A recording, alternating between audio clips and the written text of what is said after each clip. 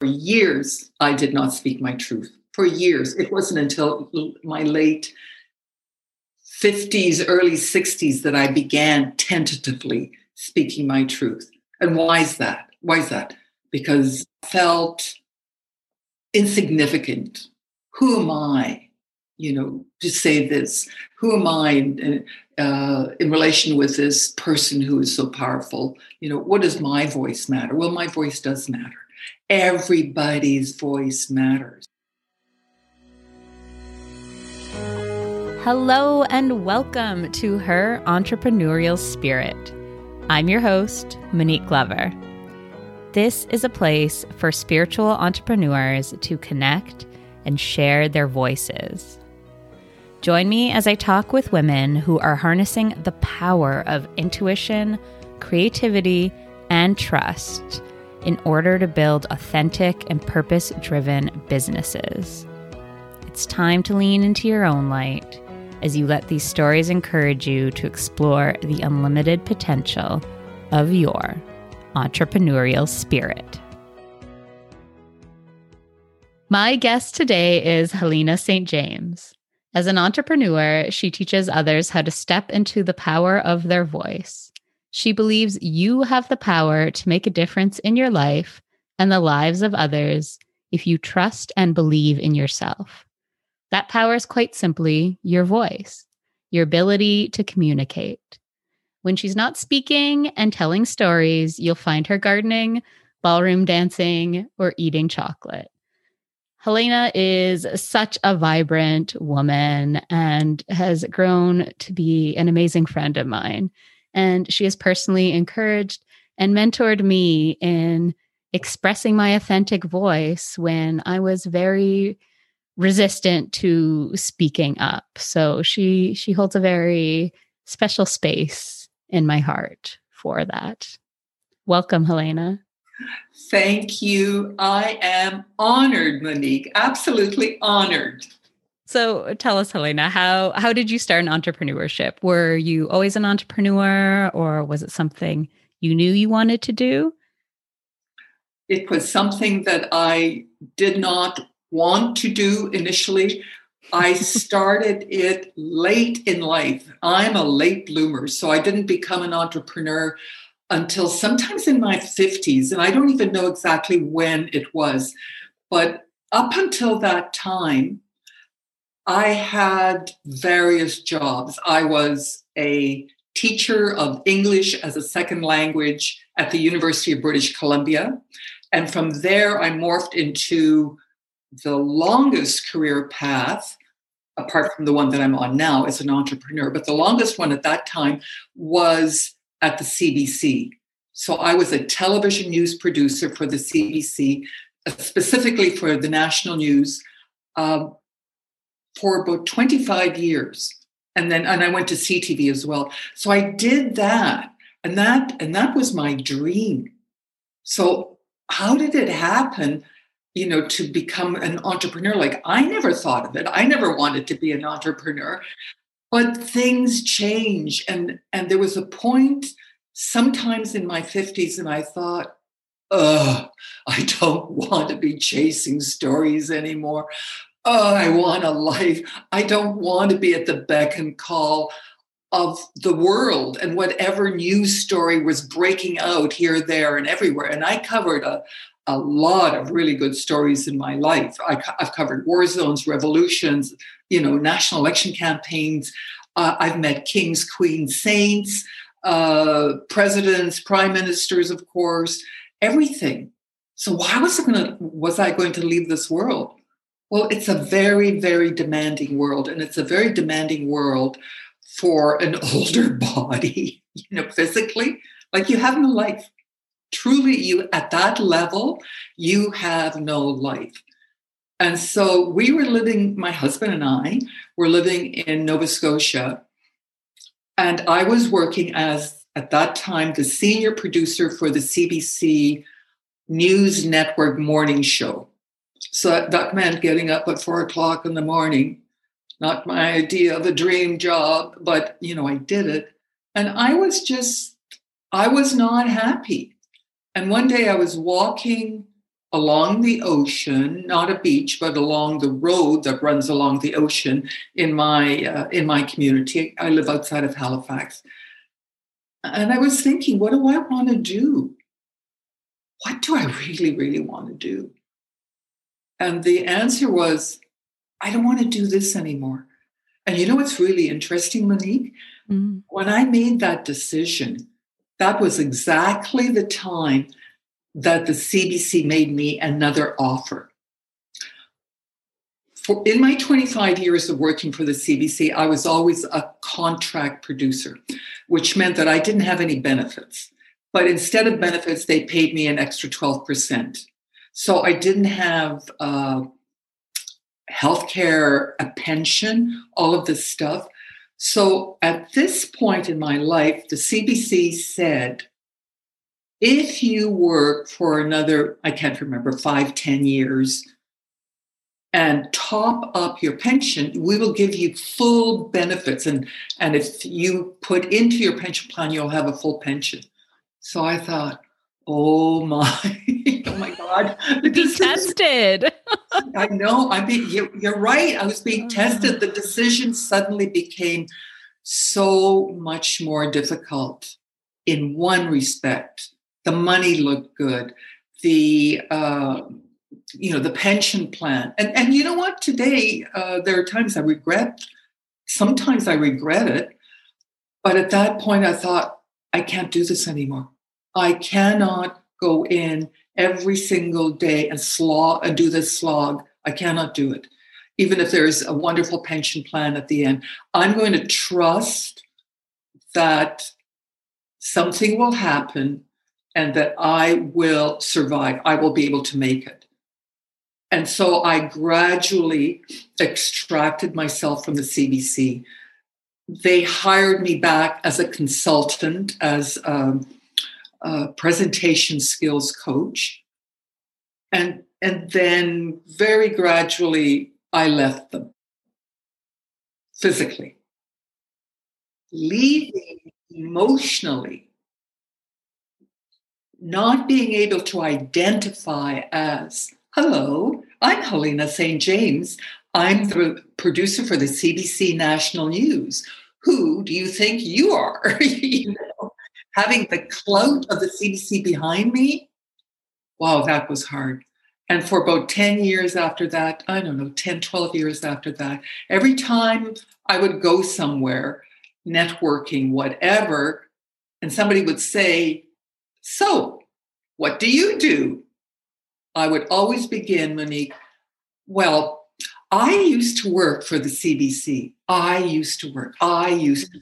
So I was always identifying with, the producer that had the power. And it took me a long time to wake up to the fact that, no, I didn't have the power. The CBC had power over me.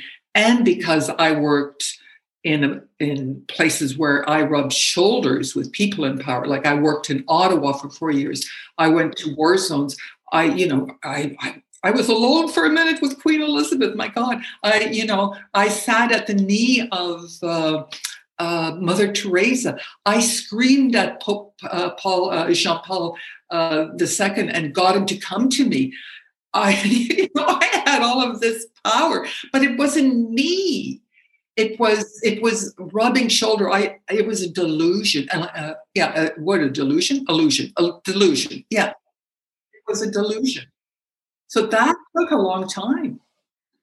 Isn't it funny how something so seamlessly small, like your title, it can mean so much? I've talked to so many entrepreneurs who really struggle with giving themselves a title, or maybe they came from a past corporate world.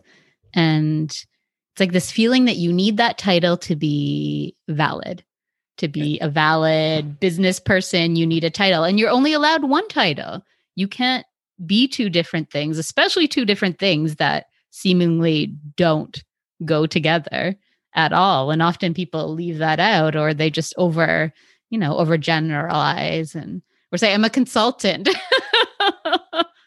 That there's something really tied into your identity with that title. And I don't know if it's because everyone does start those conversations when you're networking or meeting someone new. What do you do? I don't know what I do. That doesn't sound very confident. No, that is, and that's always a starting point. So because we have so many conversations like that, we identify with that title and we think we are that title. And we are so much more. That title, Monique, the podcaster, the web designer, the artist, there's so much more to Monique. She's a mother. She's an organizer in her community. She's a helper. She's a great friend. There's so much more. I would love to go to a networking session where somebody would say, so what do you believe in? What makes you tick? Instead of, so what do you do? But that conversation hasn't happened. So we follow the rules, I guess, to a certain extent. Maybe we're moving in that direction. Maybe moving in that direction. Yeah, I think so. Moving in that direction. But, in the meantime, you have to do the work on yourself to find out who you really are. And it took me a long time to figure out who I was, what I brought to the table. And I didn't do that immediately after I left the CBC, after I left broadcasting. It took a while. It took many years. And then I thought, okay, fine, I'm done with being an entrepreneur.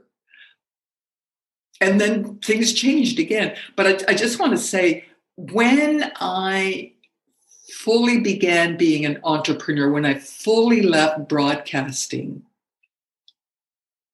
I went, oh my God, why haven't I done this before?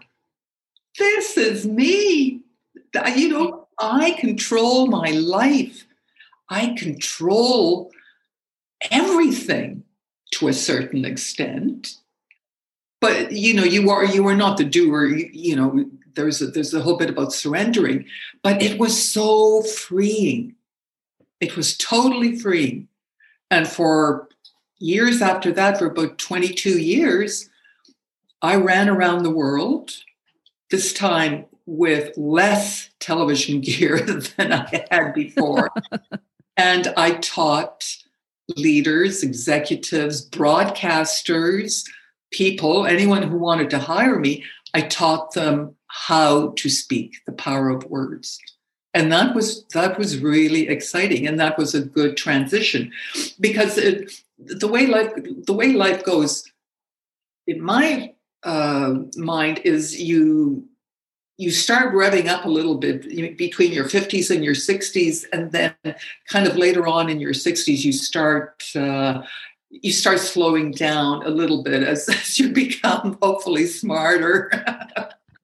Sometimes it happens, sometimes it doesn't, Sometimes you don't want to. You have so much you want to do and give to the world that you don't have time to sit on the beach. You have stuff you want to accomplish. Though the beach is nice too. It would be nice to accomplish it all too.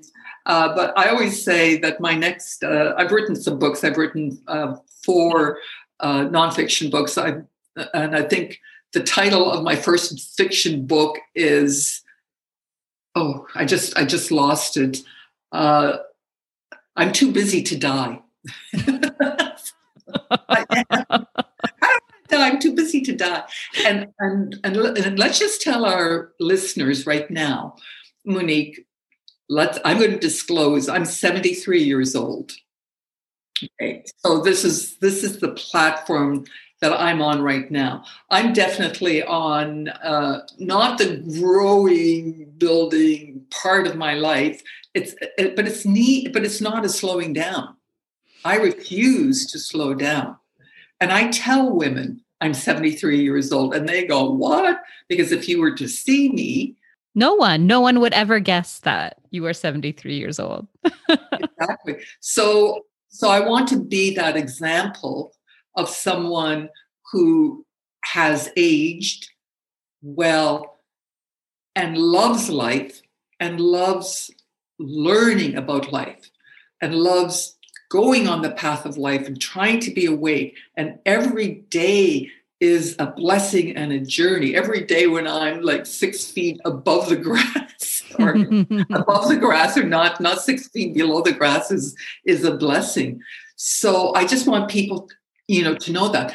Now, this is not to say that it's all hunky-dory and I'm just, the greatest and I have all the answers to every solution. No, I don't. I'm like everybody else. I am struggling at times, happy, deliriously joyful at times, depressed at times. But I find those down times are less. But they are there. And I don't want to sound like I'm preaching. The one thing I've learned for sure is that the first noble truth of the Buddha really is the truth. And the first noble truth of the Buddha is something like this. Life's a bitch. Life is hard. Life is hard. Ain't nobody nowhere going to give you anything, so unless you're born into a lot of money or whatever. But we struggle with all kinds of things, not necessarily money, with our emotions, our hearts, whatever. It's always a struggle. So you live day by day by day with joy and try to put that struggle in the context of everything else, because sometimes we beat ourselves up too much. Often, I think we treat ourselves so poorly compared to everyone else in our lives. That I remember reading something about if you treated your friend the same way you treat yourself, would that person want to be friends with you? It's a growth experience in itself to learn how to love yourself in that way and not be so hard and beat yourself up over every tiny thing. It starts, I think, with understanding, who you are, and that means doing the work, without a doubt, doing the work and training yourself. I think to put yourself in other people's shoes, and the first person that you should do that with is a member of your family, because that's. I don't know who hasn't had mother issues. Mother issues. I've had them. And who hasn't had, trouble with their partners? So, and especially if you've been married for a long time, we're going on 30 years now, Neil and I. So I really, really try, and I hope he's not listening to this, but I do really. No, give me the secrets to happy marriage. I look at him and I put myself in his shoes. How would I feel listening to me saying this or doing this? How would I, as Neil, feel? And that really makes me stop and think. So that then I'm more, what's the word? I take his feelings into account. I'm more empathetic. That's the word. I'm more empathetic. And I'm kinder. We have to be kind to each other, And I'll tell you, Monique, I wasn't kind to my mother, and now I have guilt. She died, but I made my peace with her when she died. But I wasn't a kind daughter. And I did a lot of work with therapists to get rid of that guilt, because it's never a one-way street. Never, never, never. You know what, Monique? It's not even a two-way street. It's a three-way street. It's you, it's the partner, and it's the universe. And all the interference there. Yes, and what you're meant to learn from those people. I firmly believe that you are put with certain people, that you have the partners, you have the children that you have in your life, you have the parents that you choose, the parents that you are born into, to teach you something, to teach them something, that there's a point to all of it.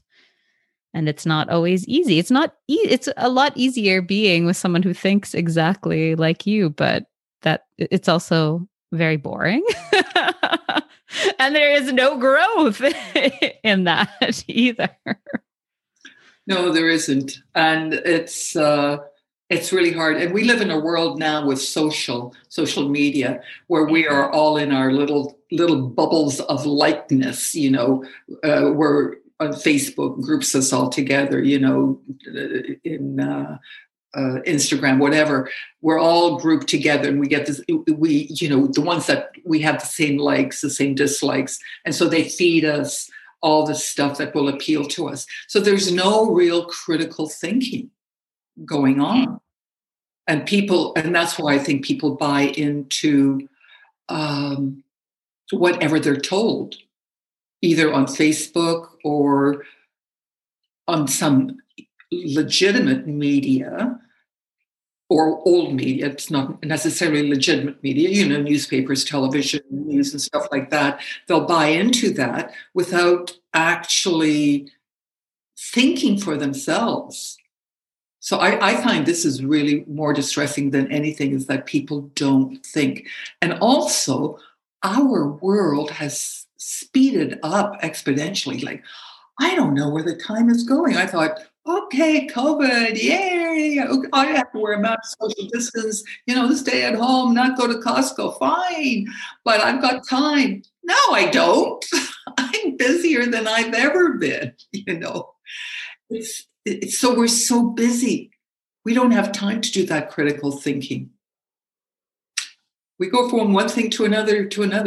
And I don't have any big answers, but I try to manage myself. I try to manage my footprint on this earth. I try to make myself a better person. I try to fix myself before I fix everybody else, before I fix the world. And you know what? That is so hard, because I want to fix the world, because I think, I know everything. Come on, listen to me. I feel that. I am a very much a helper by birth. That I was born to be this person that helps and gives every bit of myself away before I give it to me. And you learn very quickly that it's not sustainable, or not learn quickly. You just keep doing it and burning out and recovering and burning out again, and till the universe smacks you upside the head and makes you think about it for a moment. But we are, especially in North America, we are just so toxically busy that I think there's a big fear of what happens when we're not busy. I know, at least for me, for a long time. Talk about COVID, right? Let's talk about COVID. Like, what's going to happen if I slow down and I do nothing? There's this fear of, well, you're going to dig into some deep stuff.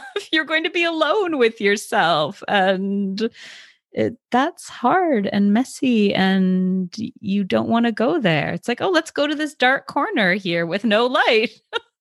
No, your body's screaming at you. Don't go into that dark corner. And so you just busy yourself with things that don't have meaning. And like you said, you're waking up at 4 a.m. You're working. I don't even know what your hours would have looked like at that day. I'm sure at least 12 hours or more. Well, it never ends. But you're making a really good point. Why we're so busy, why we have to do so many things. There's a book that was written by a professor in communications, Neil Postman, and the book is called Amusing Ourselves to Death. And that's what we do, is we, as human beings, we amuse ourselves with all kinds of things, with work, with games, with movies, with theater, with whatever, because we never want to sit alone with ourselves. And I was very fortunate in that my first guru was silent. And I met him in my early 20s when I was living in Vancouver. And he was living at that time in California. This was in the 1970s, so it was all, Hare Krishna, Hare Krishna. It was like the hippie time. It was marvelous. And Vancouver at that time was not the big, glistening Pan-Asian city it is now. It was Birkenstocks and rice bowls and all of that. But my teacher, Baba Haridas, was a monk, an Indian monk, who took the vow of silence. And so his vocal cords shrank. So when we were before Babaji, we could ask a question, he'd listen, and then he would write on a chalkboard. He always had a chalkboard. And then he'd show the chalkboard to somebody, a disciple, somebody who was looking after him or with him, and they would read the answer. And then you would listen and you would ask the next question. There'd be silence. Babaji would write. So it was those moments of silence, of sitting with of waiting, of not jumping in, that were so powerful. And also, of course, meditation is powerful. It's the ability to, pardon my English here, put your ass on the cushion, and do the work and be with yourself, with your breath, with your heart, with your mantra, whatever, with your focus, whatever kind of meditation you do, it's good. And I once asked Babaji at a yoga retreat, I asked him, I said, is meditation a trick for the mind, to quiet the mind? And he said, yes. Because our minds are busy little beavers, they're just going all the time. I got to do this. We don't focus. We have monkey mind all of the time. And it's sometimes even at sleep, the dreams are powerful and vivid, or you can't even get to sleep because of the monkey mind and the busyness of our world and all the things we have. We have lost the power to be alone. We have to turn the radio on. We have to listen to our podcasts. Listen to this one. This is a good one, though. I'm not saying don't listen to it. No, but there's no, it's very rarely that you have absolute silence. Yes. Walk in the woods, be alone. People walk in the woods. What do? They put in their earbuds and they listen to music. Don't even get me started on like reading your phone nonstop. Okay? Oh, I know. I remember reading a writer talking about that and how we're essentially killing our creativity because we are no longer observing the world around us. That we're to this point that we cannot stand not being busied, that you're in a lineup in the grocery store, you're meeting a friend for coffee, and while you're waiting for them, you have to pull out that phone and check your email, play a game, that you don't even just sit and look around you, listen to things that are going around you, get hit by that inspiration, or tune into your intuition. Your intuition cannot talk to you because it's like trying to scream over all of the loudness that's going on. For sure.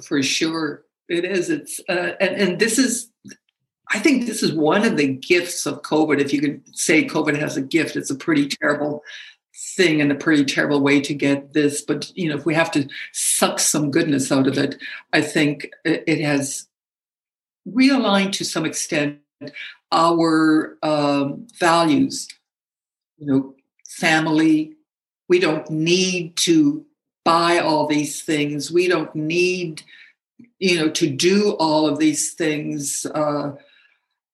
The world is going to change after we're all, vaccinated, after it's clear and safe for us to start gathering again. I think we're going to gather in a different way. And I don't know how that's going to be, but we're in the age of Aquarius now.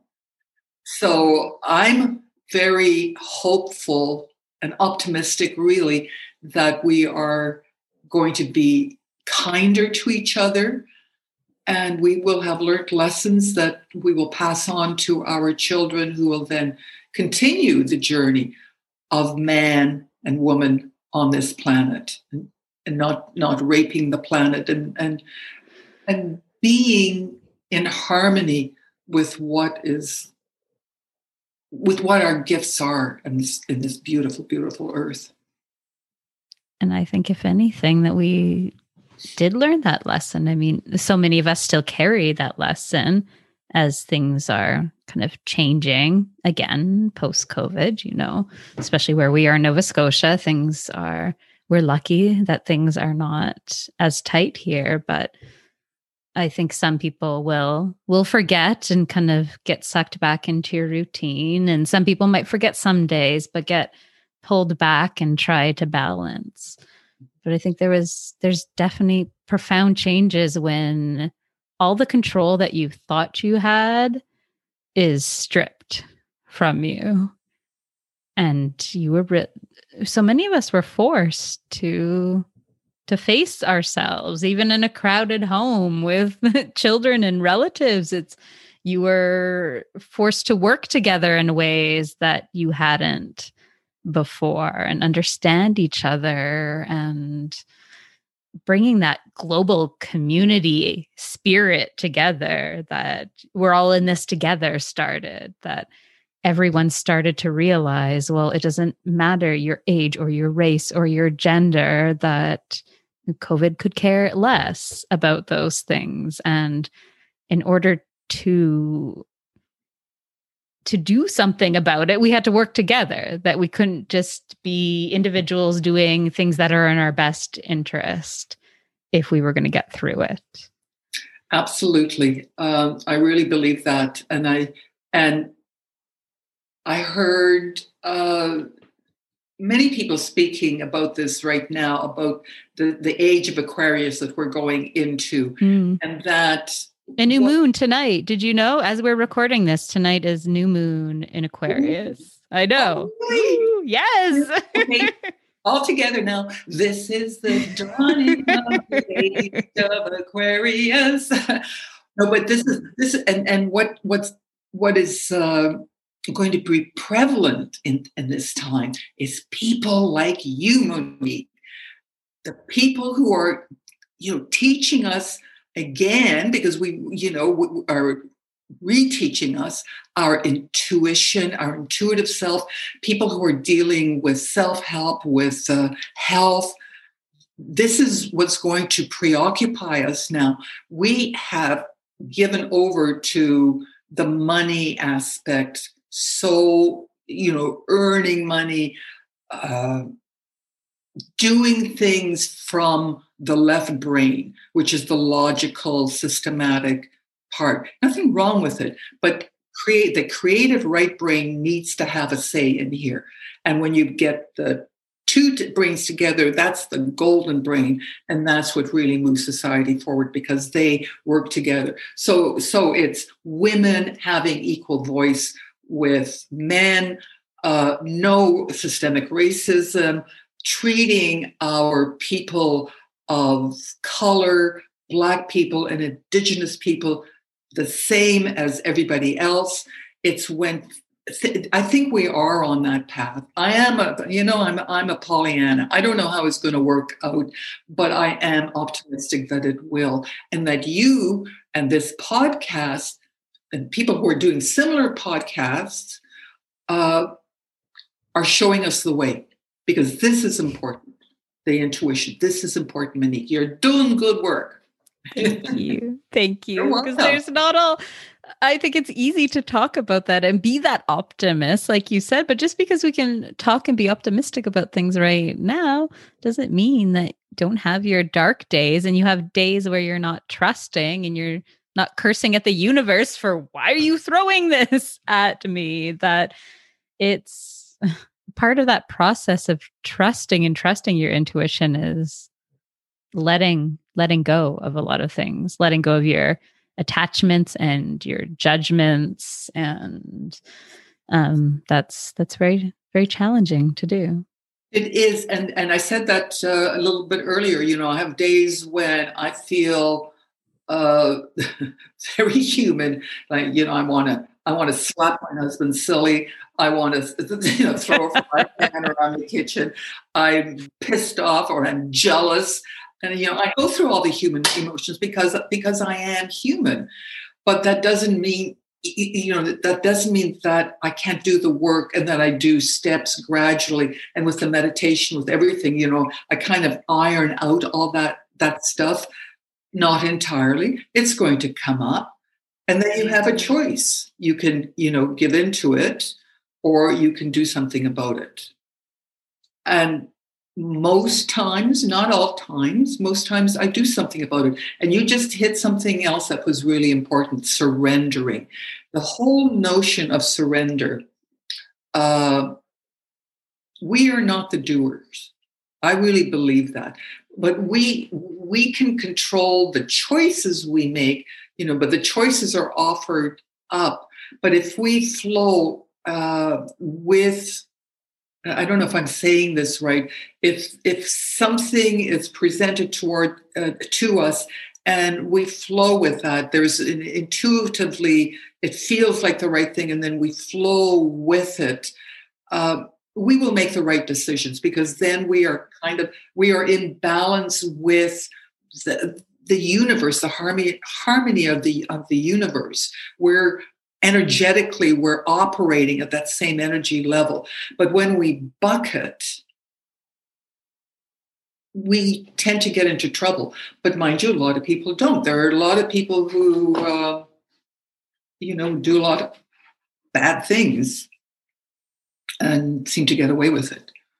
It's all life. It's life. It's a smorgasbord, and you look at the table and you pick something, and your intuition says, "No, put that down. That's not so good for you. Pick this one. This one's going to be a little bit better."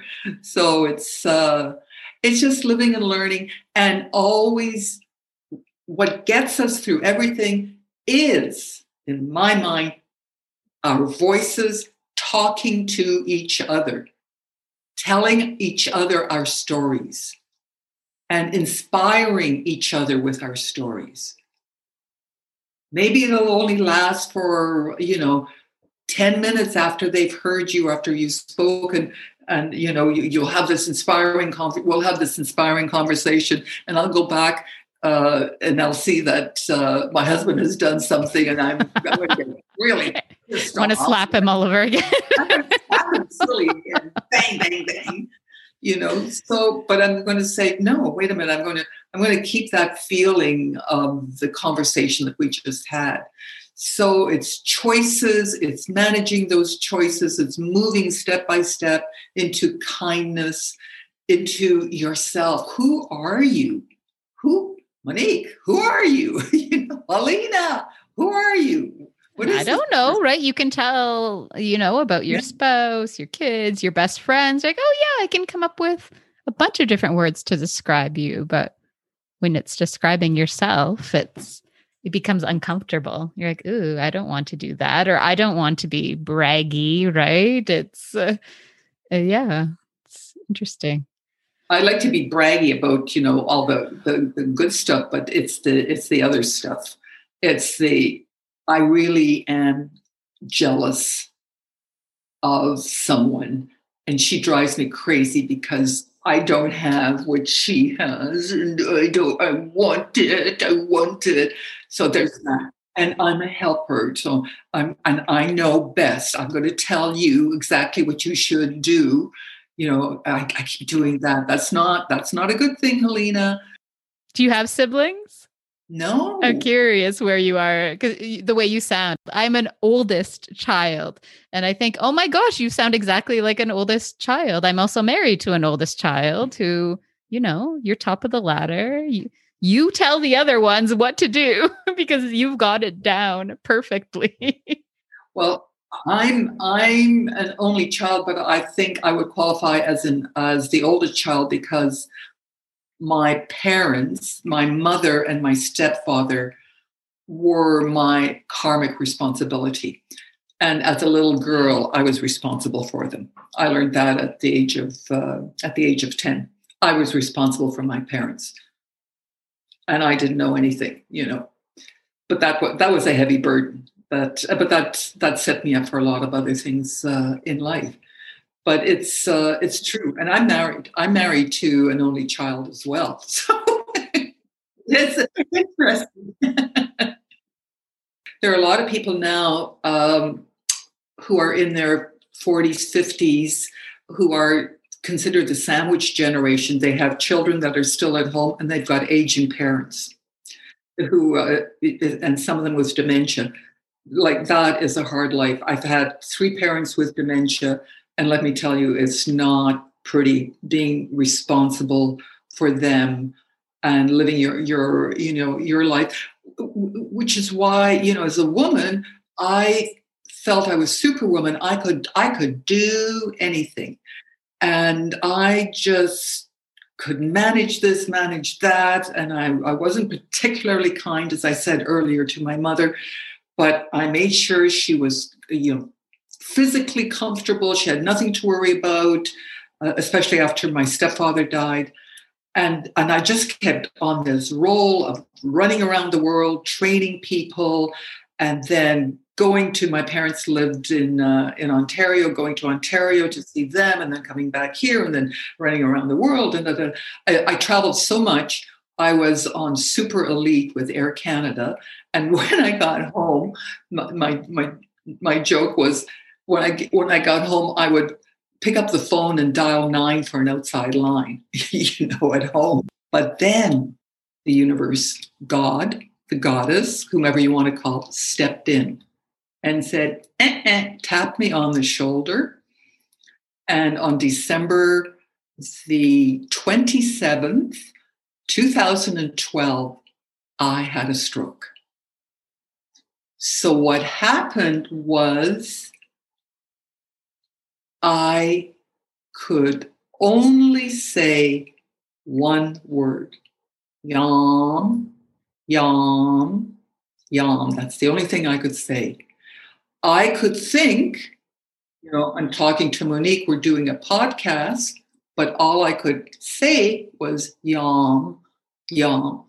What color is your shirt? Yam. I went to the hospital, of course, and the doctor pulls out a pen and he said, "What's this?" Yam. "How are you feeling?" Yam. So when the neurologist came, they said that my stroke, these are his words, I'm quoting, exquisitely centered on, exquisitely targeted the speech center of my left brain, which meant not only could I not speak and only say yum, yum, I couldn't read and I couldn't write, because I found that out when, because the left side of your brain controls the right side of your body, and I'm right-handed. So when I put the paper in the pen and paper in my hand, I could not write. And they gave me a book. It was, I couldn't do anything. So it took a year.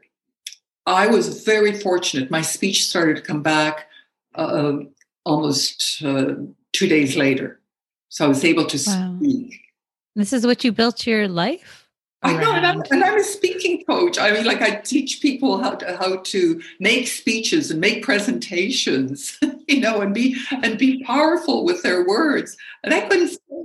talking about synchronicities in the world, and this is your life, and it so exquisitely targets one section that how can that possibly be a mere coincidence? It was, so it taught me, it taught me to slow down. As I said, my speech started to come back pretty quickly, but still I had to enhance it. I did all kinds of exercises. I read out loud. I did cursive writing. I sang my ABCs, and I would get stuck, A, B, C, D, E, F, G, G, H, I, J, K, L, M, N, O. It was a struggle. And eventually I got through the whole alphabet and the cursive writing, and I read out loud. Because I was reading books on the brain, and I knew the brain was plastic and it would knit itself together. So I'm speaking, you can hear me speak now. I am still not 100%. I would consider myself 99%. And the way, my reading is fine. My writing, my spelling is terrible. Thank God for spell check and for my husband, who's an editor. But in my speaking, when my brain knitted itself together, it knitted itself so that the words that I tend to use now are more sophisticated. For example, my husband and I are driving one day, and it's raining and it's dark and cloudy, and we're driving. And I look at him and I say, "Oh, God, it is dreary out." He goes, "Dreary?" He's British, as you know. That sounds very British. Dreary. I say, it's dreary. I said, "That's not germane to this conversation." "Oh, germane to that conversation." Anyways, regardless of the words that I use, I am grateful that I can speak. But here's the lesson. I was tapped on the shoulder, and the lesson was, "Helena, you are not Superwoman. The busyness has to stop." And it did for a while. To the point where you're trapped in you are trapped in your mind with no way to communicate to anyone else. Mm-hmm. What was that? Do you remember what that experience was like for that couple of days before you could even speak? Knowing you could think, but you couldn't tell other people? I was frustrated. First of all, was frustrated with them. Like, "Come on, can't you understand? Fix me." This is your job. Yeah, it's your job. Come on there. And then I was frustrated with myself. "You can do it, Helena. You can do it." And I was just like willing myself to do it, but the brain was not ready. So I didn't do it. So I couldn't do it. So it was a massive frustration, and then determination. Okay, fine. I am going to beat this. That's the way you want to play God? Okay, I'm going to fix myself. So I did. So I fixed myself. I didn't fix myself that well because I still went into the busy mode, not as busy, but because God bless them, my three parents, my mother, my stepfather, my mother-in-law died, so that freed up a lot of time. But I still got busy, and then COVID hit, and you know what? I was happy. I was happy in my little bubble. Personally, I could cope with this, and I am grateful. Don't get me wrong. I am so grateful. I know people who suffered with COVID because they are locked into a one-bedroom apartment, or they're homeless or whatever. This is terrible. I am grateful that I have enough room that my husband and I, don't get in each other's way, and that I could say, "Okay, I can calm down now. I can stop and just be who I am for a while." I was scared. I was scared like everybody else. Am I going to get it? I'm 73. I've got a heart condition. Oh my God, I've had a stroke. I'm not exactly, a person that would fight COVID if I managed to get it. And also, I was scared. Like, where's the money going to come from? We're thinking about that as well. We have pensions. We have little bits and pensions here, there, and everywhere. I do not have a CBC pension. I made sure of that. But we have enough pensions. We can afford this, but we couldn't afford anything else. So I made a choice. Okay, I'm going to retire. I'm not going to do anything. I'll just see what happens with my website. And then I pivoted. So tell me about that. Tell me about what you were doing when you first stepped away from the CBC and you first jumped into entrepreneurship versus how things changed during COVID when you thought you were going to retire. And you didn't, obviously. I didn't, no. That's going to be my lot in life. I'm never going to retire. When I left the CBC, I developed a technique called Talk It Out, which releases your authentic voice and is very, very easy to learn. Very, very, very simple. I tried it out on cynical broadcasters around the world, and they went to it like a duck to water. They said this was the greatest thing that they have ever learned. And so then I took it to the corporate world.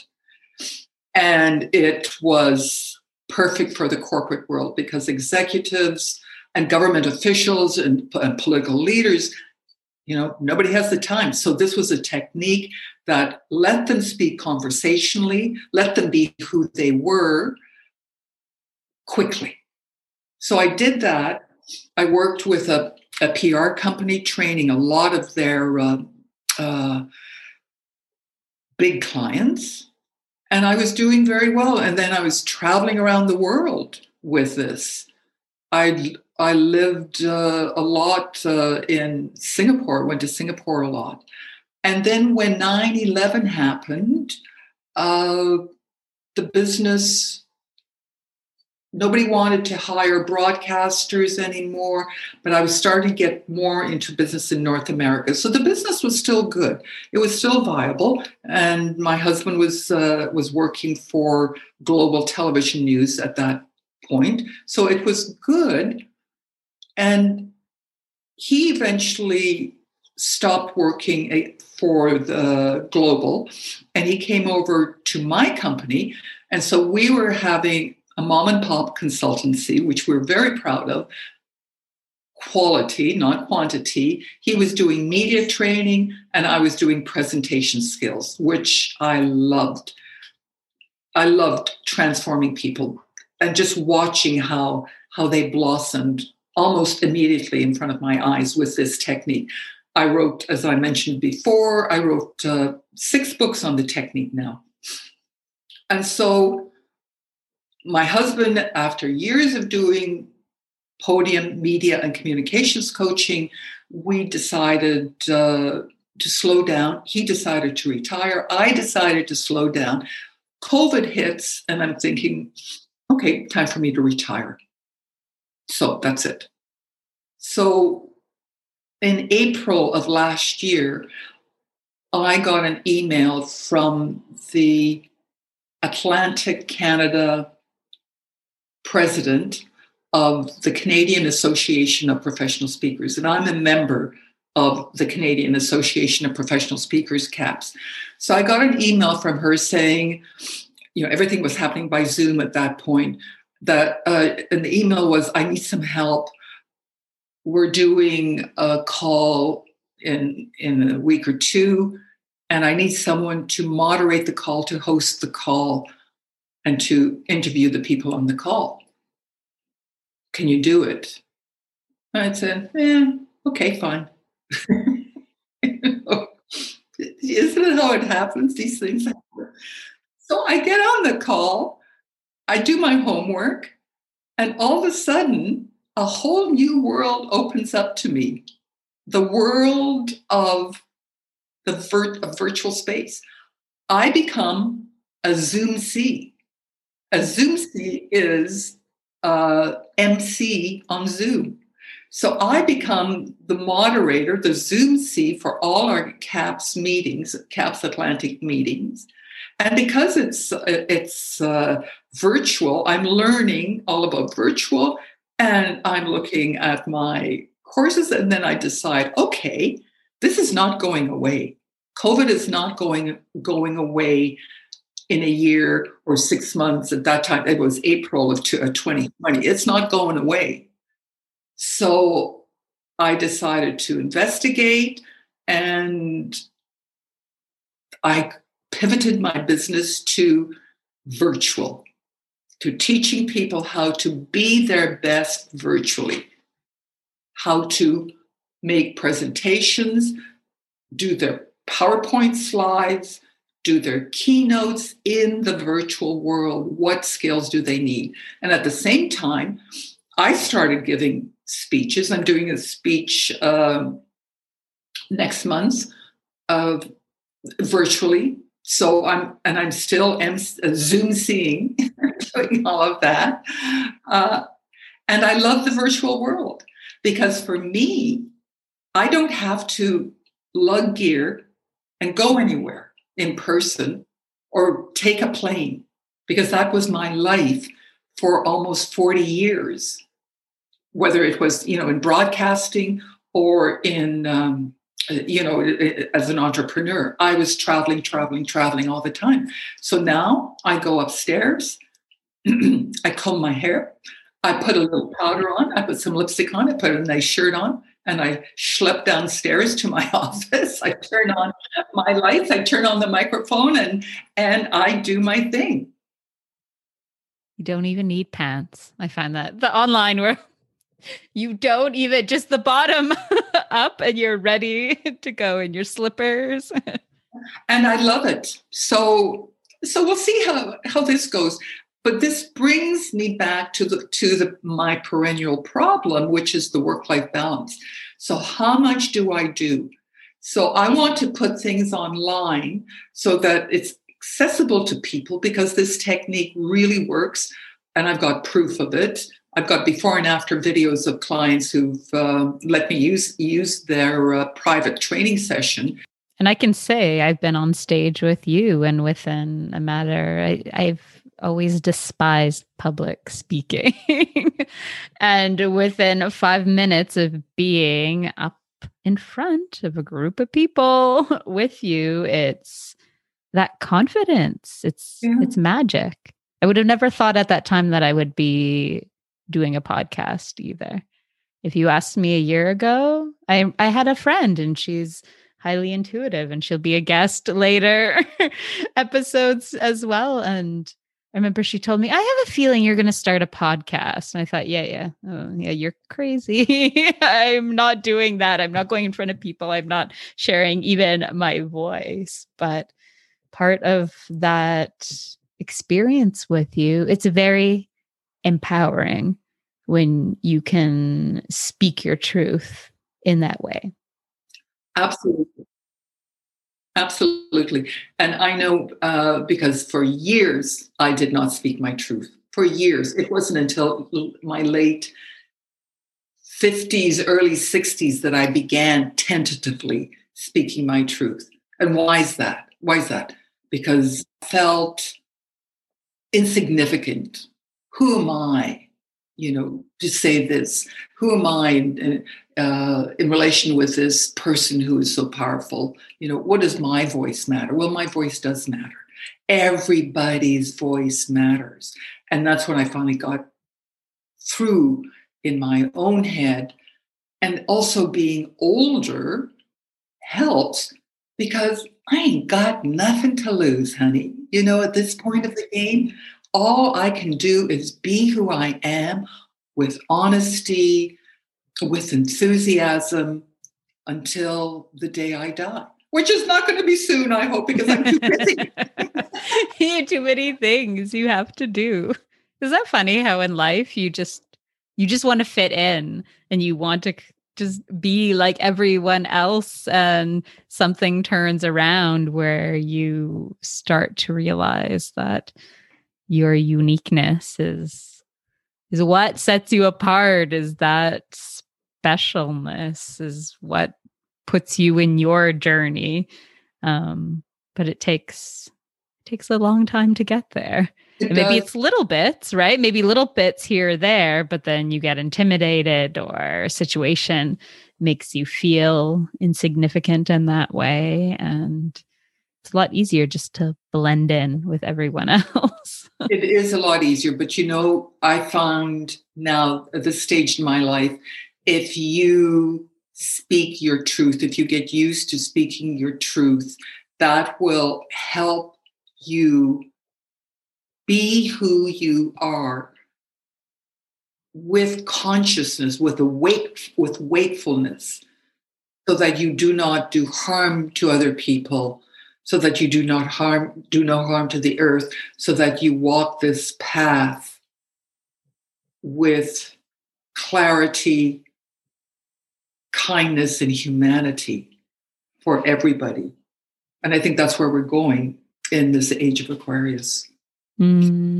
That's using your voice in a way it's very powerful. It's not like you're shouting at everyone. You are, by you using your authentic voice, you're also empowering everyone else around you to do the same and to listen to them too, to become that attentive listener. You can't just be shouting, two people shouting at each other.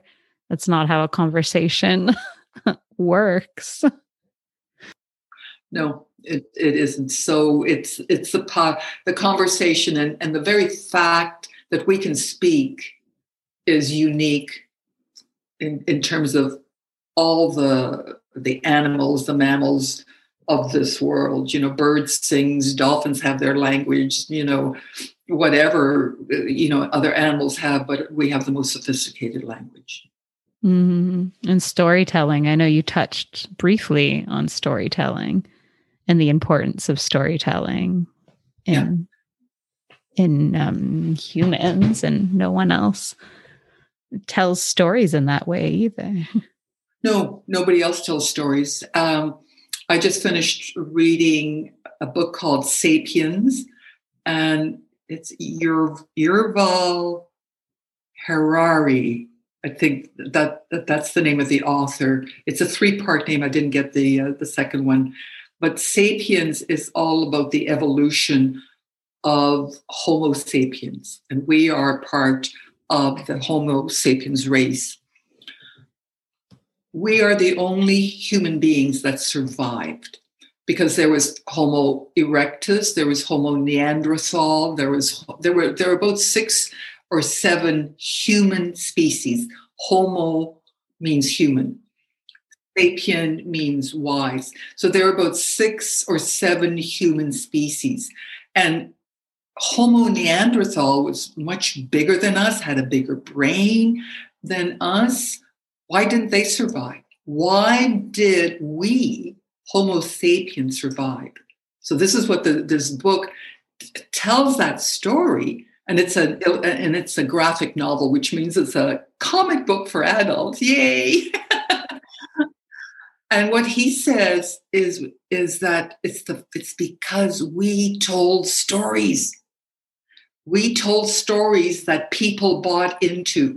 And when people collectively buy into a story, then they can move and do things together. Look at what happened January 6th at Capitol Hill in Washington.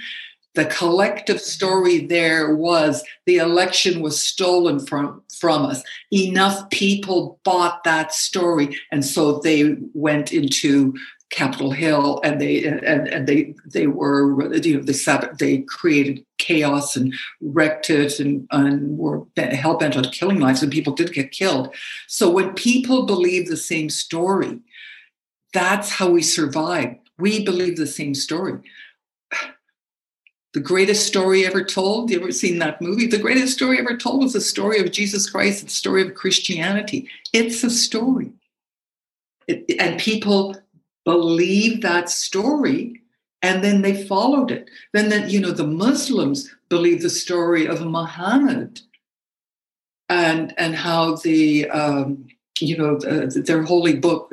I'm having a senior moment here, was given to them. The Jewish faith believe in the story of how their people were led out of the desert. So we have these stories, and because we believe in the stories, we have been able to gather, become together and become a force. Neanderthals did not have stories.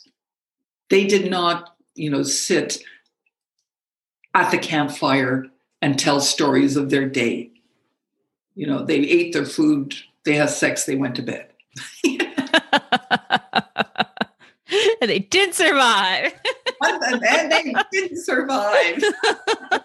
They need the story wrapped in there. Yeah.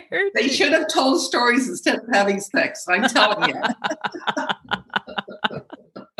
Anyways, it's a very good read, this book, Sapiens. A lot of people have read it, and that makes me think of how powerful storytelling is. And we have to tell each other stories. In this podcast, we're telling stories. This podcast is a story for people to hear. And if enough people come together, for your podcast, they will generate some kind of change. Whether it's good or bad, it could be used for both purposes. Like January the 6th, yes. Right? Yeah. Yes, that it can be used to make positive change in the world, or the opposite, for collective to. Look at the story Hitler told, right? The story of the Aryan race, of the golden race. And what he did. So yeah, story works both ways. We follow stories. And that power of the collective together, following that. I remember reading about studies being done of this collective mentality and how, for better or worse, people will act differently when they feel they have a protection of a collective. So work towards a positive change, or negatively towards people that they would have loved in any other circumstance. But it also alters, it gives you that bravery and kind of alters the way you think. Yeah, absolutely. Depending how you wield the story. It's like, that's the weapon. It's the story, for good or bad. Stories are born out of words. Mm. I mean, you don't have to have words. Well, not necessarily, because I'm thinking, visually, you could tell a story without words. Yes. Visually, you could mime a story, for sure, but it's still a story. But the most powerful and I guess maybe most common vehicle for a story are the words, telling it in words. And the most powerful stories are the authentic stories, the stories that come straight from the heart. And that means to learn how to open up that space so that you're not afraid. It took me a long time to do it. I was afraid that, you know what the fear is? The fear is, if I tell you my story, if I tell you what I really believe in, if I tell you my truth, you're not going to love me. You're not going to like me. That's our fear. And we have to get over that fear. We have to stop judging people when they tell you their truth. Yes, that you shouldn't think that way. That how many conversations have you had in your lifetime? Well, I didn't mean, you shouldn't think that way. That's, your interpretation.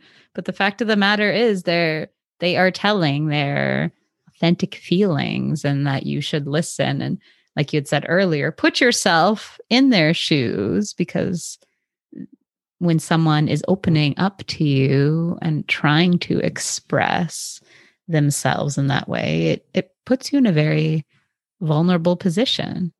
And to be shut down after that can have huge ramifications. And then the other thing with that too is that you have to listen, but everybody comes to the story or to the point in their own time, and you cannot judge that. So I'm going to tell you a little story right now. My second guru was Swami Sham, and I first met him when on my 40th birthday, and I flew to India up into the Himalayas, where he was living in. It wasn't exactly an ashram, but there was a community there, and you went to see him and you meditated. So one day we're sitting in the morning. It wasn't too hot by then. It was in the mountains, but it still got hot. We're under this but this canopy. We're sitting under the canopy, cross-legged on our cushions. Swamiji's in front of us. There are about 25 people. And we're just like, okay, give me some, pearls of wisdom. I can hardly wait to hear what he's going to say. And so we're all sitting there zenned out. And he goes, I've been sitting here for 25 years saying the same thing, and you still don't get it. Oh my God. What? Wise words, though. Wise words. And why don't we get it? Because we all get on the bus at the same time, but we get off at different stops. It takes time for us, our brains, who we are. We won't understand something until it's time for us to understand it. And that means that sometimes we have to say things over and over and over, as Swamiji said. I've been sitting here for 25 years. You still don't get it, And I think, Swamiji, I'm still not getting it. And that's not even looking at generations and generations of human history that we just keep repeating and repeating and repeating. And it's true. Everyone comes to it in their own time. And not to judge people for that. That's right. Not to judge, and they come to it in their own time. And that means you have to keep telling the stories. Keep telling the stories. We need to hear them. And there aren't many diverse story plots in the world. The story plot is basically hero has a goal, people help him, people hinder him, her. Where's that go? That's it. Joseph Campbell, The Power of the Myth, wrote about this. So that's what story is. It's and we how many, we dress it up, we can make it with so-and-so and so-and-so and this and that, whatever, but it's always the same story. We tell it in different ways. And, when we die, other generations will tell it in different ways, and then they'll tell it in different ways. And eventually there'll be some collective stories that will happen that we'll all buy into. So that means we'll shift our consciousness this way through that story, then we'll shift it that way with another one. It's all wonderful. It's all living. Oh, it's amazing to just look at how powerful it can be, and how a simple, how it can have such a simple structure, but how stories have changed so much over time. And because it's said by one person and not another, and based on their life experiences, it morphs into something else. In our books, in our movies, and everything, that there's always a new way to tell the story. That's right. And we have critics, especially in movies, critics that say, "Well, this sucked," whereas you might say, "What? I really love that film." So that it didn't reach that person; it reached me, and I got something out of it. So it's complicated. I think it's a movie called It's Complicated. I think it's hard to accept too when you want to be a positive force in the world to accept too that you're not for everybody. And that's okay. That your story, this producer's movie, that excuse me, it's not going to be for everyone, but not everyone resonates with you in that way. So that's okay. They need to hear it from this person. And we need everybody's different voices to come together. Different voices, different stories. Yeah, different outcomes that help us all grow. Oh, maybe that's another book. Different voices, different stories. Do you want to leave us with some words of wisdom for going into that unknown realm within yourself, pursuing that personal growth, that business growth? It is a very scary place to be. And I think you have such a great perspective on where it's taken you. But in that moment of fear, if someone is either wanting to step into entrepreneurship, if they're getting that tap on their shoulder, but it feels terrifying to take that step, what would you say? I think, can I just say it in two different ways? I think if you want to be an entrepreneur, I did it intuitively, but I also looked at my finances. If it fails, what can I do? So I asked all those questions. So I didn't do it mindlessly, just whoa, okay, I'm going to be an entrepreneur. No, I did my homework, thought about it very, very carefully. So consider it, do your homework. And that means whatever you're selling, whether it's a product or a service, make sure there's a market for it. Make sure you've got clients. So do all of that homework. On the other side, some words of wisdom for the soul is sit with yourself. Don't be afraid to be quiet. Carve up some time, even if you have to go to the bathroom and close the bathroom door and just sit on the toilet and just meditate. Learn how to do some simple meditations. There's so many online. Learn that, but ask yourself, who am I? Who really am I? What are your values? What do you bring to the table? What do you want to change in you? And set your goals for the day. A friend of mine, a wise woman, taught me the what ifs. So I start my day, I meditate every day and every morning, and I start with the what ifs. It's silent in my head. I do, what if I had an amazing podcast with Monique today? What if every single cell in my body was nourished?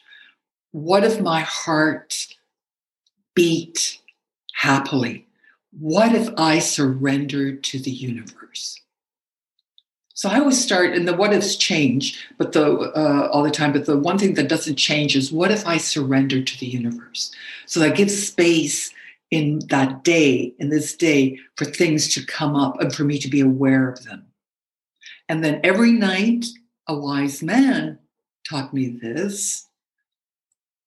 When I lie down to go to sleep, the last thing I say is my gratitude.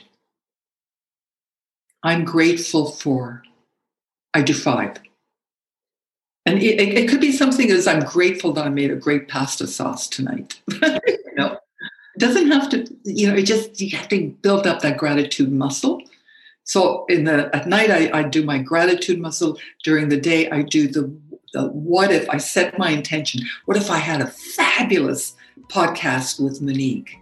I did that this morning, and what if I surrender to the universe? In other words, get over yourself, Helena. You are not the doer. Let things flow. Things will be fine.